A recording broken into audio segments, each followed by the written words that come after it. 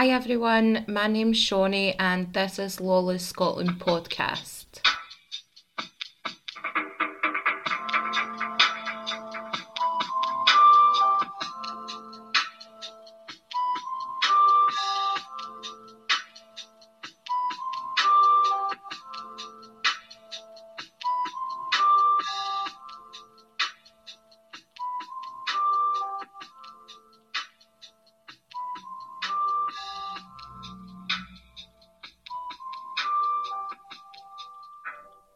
Welcome everyone. Thank you so much for listening. You can find Lawless Scotland on all of the socials, so please, if you have Instagram or Twitter or anything like that, can you pop in Lawless Scotland, all one word. You can comment on the photos that I'll be uploading every week with the episodes, so you'll get to see the people that we're talking about and things like that. Some of the photos that I found are so cool and interesting, so I would totally recommend going and checking them out. I have always been a fan of true crime. I love watching documentaries and reading books on the subject, and I've recently got into podcasting over the last year, listening to loads of different types of podcasts, which is super exciting. I love listening to all the different types of podcasts, especially the true crime ones. They are the ones that I tend to listen to on my way to work or last thing at night, or maybe like when I'm doing something in the house and I've just got it playing in the background. I decided to venture out and do my own, because this is pretty much what I done at uni, was audio editing and recording, things like that. And I thought, why not put those skills to use and do something that I would be pretty excited about every week to do, and on a subject that I've got a lot of interest in already as well. So that's how we've kind of got to this time where we're now recording our first episode, which,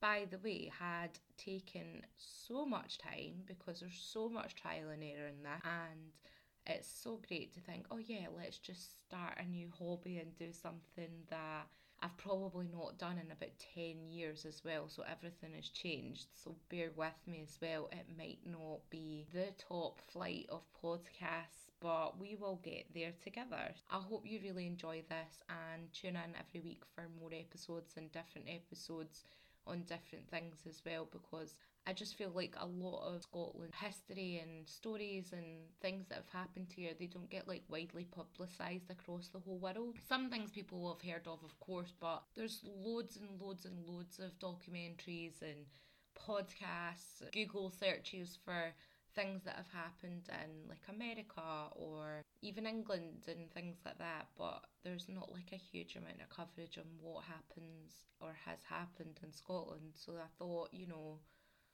what better place to air out all the dirty laundry really for Scotland, and that's pretty much it. So let's get started on our first episode, who is serial killer Archibald Thomas Hall, also known as Roy Fontaine, also known as the Monster Butler, also known as the Killer Butler.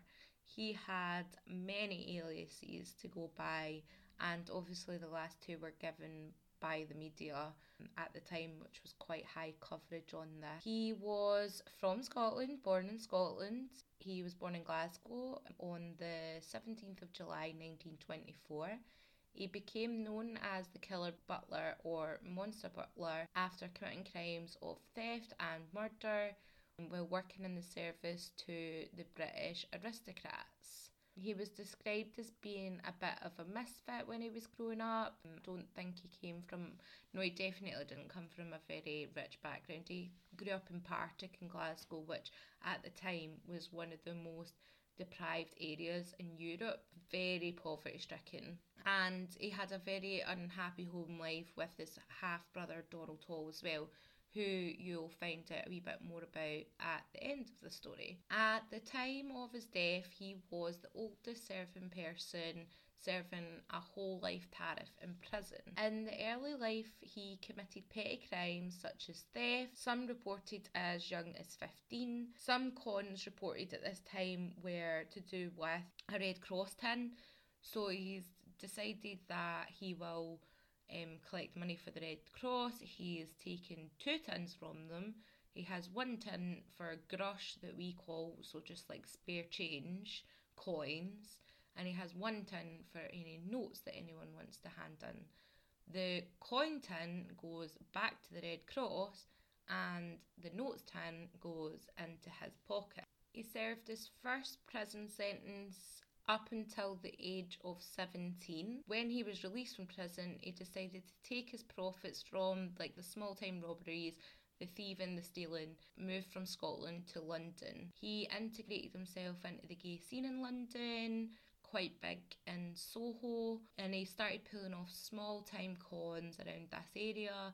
London, Soho was rife at this time with like really big gangs of the day, like the Krays, Richardsons and loads others as well.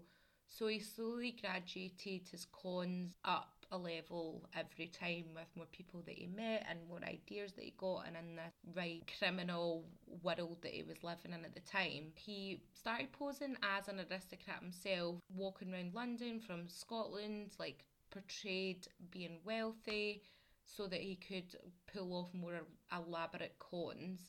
And he would also pose as a wealthy American as well to pull off these cons. He served another jail sentence for attempting to sell jewellery in London, which he'd stolen in Scotland. During his sentence, he studied antiques and he learned more about etiquette and aristocracy, as well as taking elocution lessons to try and soften his really harsh Scottish accent. Partick, Glasgow, their accent is definitely a bit more harsh. It's perfectly fine for me to understand, obviously, because I'm Scottish and I grew up in Glasgow as well. So in that sense, it actually doesn't, to me, it doesn't seem like a very harsh accent, but to the rest of the world, aye, it definitely does. I mean, I'm pretty sure that half the people around the world, if they were to listen to this podcast, would probably think that I sounded quite angry half the time I talked, or maybe I talk too fast, or they can't understand. But I really try when I'm doing this podcast to slow down and enunciate, which is pretty hard when you start getting in the flow of it as well.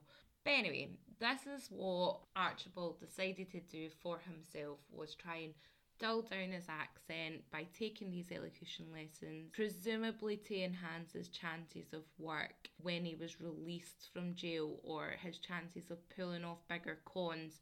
It's less likely to bring suspicion on him if he doesn't sound very harsh or abrupt, or if he sounds a bit more posh. And that's just the world that we live in even today as well, so you can understand why he done it.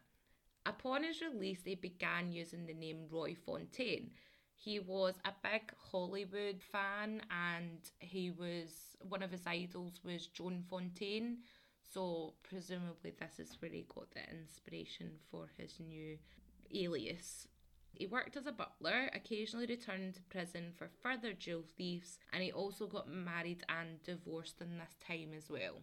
In 1975, he returned to Scotland and took up a job with Margaret Hudson, who was also called Peggy. She was a dowager, widow of Sir Austin Hudson, 1st Baronet, a Conservative Member of Parliament. This was in Kirkleton House, Dumfriesshire, and he took the job as butler. He liked his job and his employer and never stole anything to our knowledge from Peggy. It was said that he had originally planned to steal from Peggy, but because he had such a good relationship with him, he basically had the run of the house, and she didn't really demand too much of him. As long as he was doing his duties that she needed to be completed, then he was pretty much free to roam about the house as if it was his own. So that was quite good for Roy, being the kind of guy that he was. He wanted this kind of lifestyle. That is what he wanted in his life, was to be respected and live in a lavish lifestyle, and Peggy was basically giving him that without having to do much work for it. So he was quite settled in his role with Peggy. It was also said by 2 former employees of Peggy as well in an interview that he was kind of pulling the wool over Peggy's eyes as well, in a sense. They said a story about how they had been going out for drinks all the time on different occasions, and then on one occasion, Roy and the couple that were working there also had went out for dinner, and it was about like 7 o'clock at night, and they were saying, oh right, come on Roy, you need to get back up the road because Peggy will be wanting her dinner out soon, which no matter what was always served at 8:15 sharp in Peggy's house. So Roy would have had to be in there to prep for dinner and service and things like that. So they were getting a bit worried on time for him to get back up. And he was like, nah, guys, it's absolutely fine. Like, I've got it handled. We've got another hour because I set all the clocks in the house back an hour. So basically Peggy thinks it's 6 o'clock right now. And I'll get up the road and it'll be 8 o'clock, but she'll think it's 7 o'clock. So I'll have plenty of time, so it's fine. So, I mean, just cheeky wee things like that, you think, alright, okay, cool. One of his friends, David Wright, they were former lovers apparently as well, and they had met in jail, or they had met before jail, but they had served together in prison, one or the other. There's two different stories that go around, and I mean, in the grand scheme of things, it doesn't really matter. He was given a job as the estate's gamekeeper in 1977. The two of them had an altercation one night when Wright stole some of Lady Hudson's jewellery, and Hall wasn't happy about this at all. He didn't want Wright to steal from Peggy because he had a good thing going with Peggy, and if Wright got caught stealing the rings, then it means that there could be suspicion brought on Hall. And obviously he was going by Roy Fontaine at the time, and if the police showed up to try and investigate, his world could come tumbling down, and essentially, and he wasn't up for it. Wright then threatened Hall and told him not to tell Peggy or make him give the rings back, because if he did, then he would tell Peggy exactly all about Hall's past and his true name and all of his criminal goings on before, and he would lose his job. Obviously Hall's not happy about this at all because he doesn't like getting pushed around. He's the kind of guy that is wanting to be in charge. He doesn't want someone to have anything hanging over him, so he's not happy at all. One night after the argument, Roy had went to his bed, David Wright had went out to the local pub. It was said that he got like really, really intoxicated. He came home that night. Now, bearing in mind Peggy was away as well at this time, so this makes more sense. She was away on a holiday. David Wright came home. Archibald Hall was in his bed. David Wright has a gun and takes it up to Archibald's room. He bangs open the door and fires a shot towards Archie. Archie wakes up, was not shot. The bullet had went into the bed frame, so it had missed him, but not by a lot. Archie's raging at this point. He's so unhappy. He gets up, he grabs the gun off of Wright. He starts shouting at him. They have another altercation. He manages to get the gun off him. He manages to calm Wright down. He says that he basically gets into his mind and makes Wright think that everything's all right. The two of them then go to bed together, and it all seems like everything's been made up, everything's happy again. They're friends. The next morning, Hall takes Wright out shooting. He says to him, as like a make-up, why don't you come with me? We'll go shooting for rabbits. It was obviously a trick coming from Hall, but he was coming across as it being like an amicable solution to both of them get out what they need to get out by going and shooting rabbits, and it's a very manly thing to do, and obviously it was a very big thing at the time that it was like a sport or a hobby for people to go out and shoot lots of different things. So very manly, like, let's make up and let's go shoot, and that's us. Let's be friends again, and this is how we do it. So Wright accepts it and decides to go on this hunting trip with Hall. Once out in the fields, Archibald was very calculating. He counted every shot that Wright took until he knew that his gun barrel would be empty. He then turned round and shot Wright in the head. He took his body down and buried him next to the stream in Kirkleton House grounds. He didn't exactly bury him though. He put him down at the side of the stream, presumably because that's as far as they could drag the body as well. Covered him in lots of foliage, leaves, rocks, that kind of thing. But then what he decided to do for the next however long it was that he was at Kirkleton House, he went down every day, usually on the premise of taking the dog for a walk, and he would add more to the body, and he would move things around, and he would make sure that it didn't look staged in any way, because he realised that one time when he walked down, presumably the day after that this happened, that the body had been placed in a way that would be so obvious and it looked so artificial and unnatural. So every day we'd add a little bit more foliage, move something around, kick up the mud a bit, and make sure that it just looked like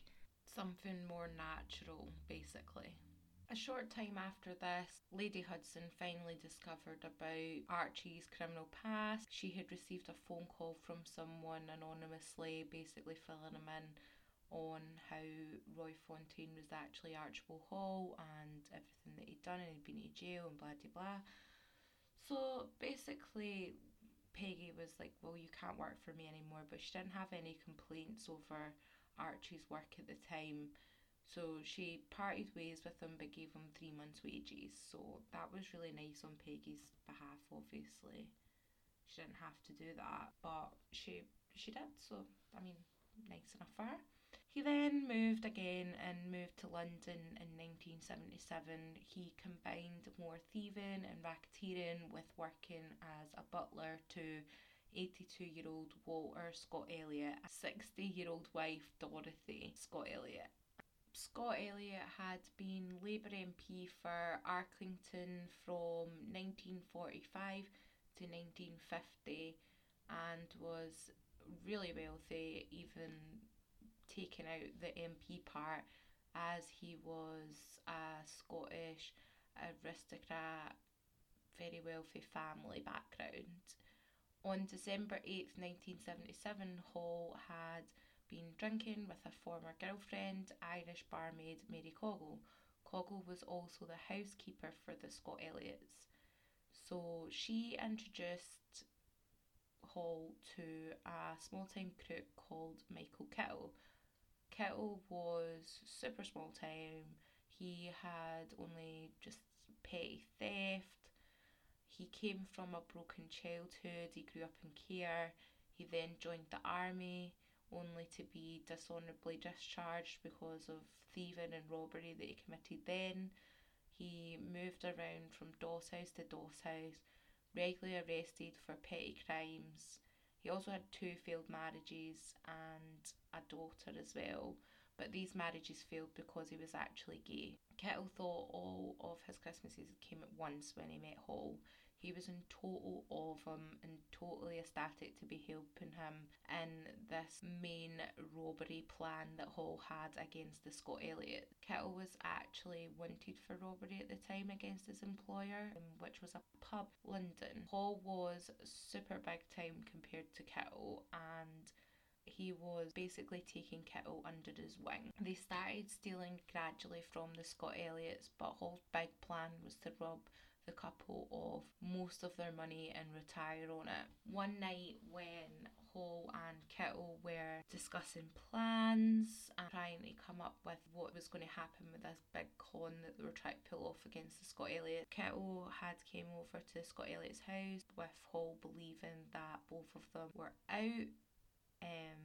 No, that wasn't that both of them were out. It was actually that Mr. Scott Elliot was quite unwell at the time, so he was in his bed and he believed Dorothy to be out for the night with friends, so she wasn't going to be back for a while. Unfortunately for Hall, when he was taking Kittle about the house, Dorothy found them and walked in basically a plan for the robbery. So Kittle then started his own career as a murderer when he immediately put a pillow over her mouth and suffocated her. When Walter woke up, he obviously noticed his wife's disappearance, went to Hall, asked him where was she. Hall told him that she had gone to Scotland. This had already been pre-planned between Walter and Dorothy, where they were already originally planning a trip to Aberdeen. So Hall managed to persuade him that she had already left and he was to follow, and Hall was to take him to Dorothy in Aberdeen. Hall plied Mr. Scott Elliot with drugged whiskey and put Dorothy's body into the boot of the car. Coggle then got dressed up in a wig and a mink coat to look like Mrs. Scott Elliot, which the drug Mr. Scott Elliot didn't realise at the time, obviously, because he was super drugged and he just knew that possibly be his wife. Either way, he wasn't in any fit state to do anything about it. They then visited all the banks that the couple's money were linked to draw out the money. They then drove a 3-day journey up to Scotland, stopping at pubs and hotels along the way. This was the 4 of them. So this was Kittle, Hall, drugged Mr. Scott Elliot, Coggle dressed up as Mrs. Scott Elliot, and then obviously Mrs. Scott Elliot in the boot of the car, driving about the countryside in Scotland for 3 whole days. Definitely not inconspicuous in any way. When they got to Scotland, they buried Dorothy in Bracco, Perthshire. They strangled and beat her sedated husband with a shovel and buried him in nearby woods in Tomich, Inverness-shire. When they were walking away, they heard the moans coming from Mr. Scott Elliot. Hall sent Kittle back to finish him off with the shovel. Hall stood on his throat and crushed his windpipe. This was only 3 months after the David Wright murder as well. Their next victim would be Coggle, who had taken to wearing Dorothy's expensive clothes and jewellery and was drawing way too much attention to herself. After she refused to dispose of the fur coat, which was obviously potentially incriminating evidence, Hall and Kittle killed her by smashing her head in with a poker while she was in the arms of Kittle. Dealing with his problems the only way he knew how, murder. They then left the body in a stream near Middlebay in Dumfriesshire, where she was discovered on the 25th of December 1977 by a shepherd. At this point, the police had no leads. Hall rented a holiday home in Cumbria and spent a lot of time at the local pubs. They said that he was selling antiques in the village, and the village people just accepted that. He was smart, well dressed. He passed off the allure of being a businessman, antiques dealer. Kittle looked less presentable and a bit more questionable, but obviously because he was with Hall, they kind of passed off as being his apprentice. The final victim of the pair would be Hall's half-brother Donald. Alleged paedophile, Hall absolutely hated his brother because of these alleged crimes that he had done. I say alleged because there's not much proof on it. It's just Hall saying that his brother was a paedophile, and that's the reason why he hated him. Hall and Kittle found Donald at the rented holiday home in Cumbria, and they were basically telling him that they were going to pull off this big bank robbery, and it was going to be a tie-up job, which they had never done before. So they basically tricked him into letting them practice on him. Once Donald was tied up, Hall used chloroform to incapacitate him before drowning him in the bath. Though some experts say that the chloroform would have definitely killed Donald before he even went to the bath. He has been reported as the first chloroform murder in Britain. They then decided to travel round with Donald's body in the boot of the car 4 days, again around Scotland, checking in at pubs and hotels, and it was just a shockingly bad effort to dispose of the body, which ultimately led to Hall and Kittle's downfall. Hall made Kittle replace the car's number plates, which contained 3 nines, because he believed it was unlucky. This meant that the tax disc and the number plate didn't match on the car. The wintry weather made driving really hazardous, and so when they reached North Berwick in East Lothian, they decided to check into the Blenheim Hotel on the north side of the high street overnight, basically to lessen their chances of being in an accident. However, the shifty movements of Hall and Kittle made the hotelier really suspicious, and he was pretty much worried that they were planning on checking in for their stay and boosting in the morning and not paying for their stay, so he called the local police as a precaution. When the police arrived, they realised that the tax disc and the number plate didn't match, and took Kittle and Hall in for questioning. When they took the car to the police station, which by the way was only 200 yards away and on the same side of the street from the hotel, they basically made the discovery of Donald's body in the boot. Kittle was arrested, but Hall escaped through the toilet window. He was captured by police that had a roadblock out when they were looking for him in nearby Wallingford on the 16th of January 1978. The police made the connection between Hall's car and the registration number of a vehicle noted by a suspicious antiques dealer in Newcastle. Basically, this antiques dealer had reported this car license plate to the police as 2 men had came in offering china and silverware at a price way below its true value, so this made it really suspicious, and therefore they reported it to the police. The police then traced the car back to Scott Elliott's address in London and found the apartment to be robbed and many of the valuables splattered with blood, things like that. This also linked the murder of Coggle, whose body had already been found on the 25th of December, because obviously Coggle was the housekeeper for Scott Elliott's. The police had evidence that 3 men, including a drugged Scott Elliott and a woman, had stayed at a Scottish hotel for 1 night, but the following night only 2 men, Hall and Kittle, had returned. Everything's basically getting tied up together. Hall tried and failed to commit suicide while in custody before revealing the whereabouts of the 3 buried victims. In the deep snow and bitterly cold winter of Scotland, and with loads of media watching, the police teams dug up bodies of David Wright, Walter and Dorothy Scott Elliott.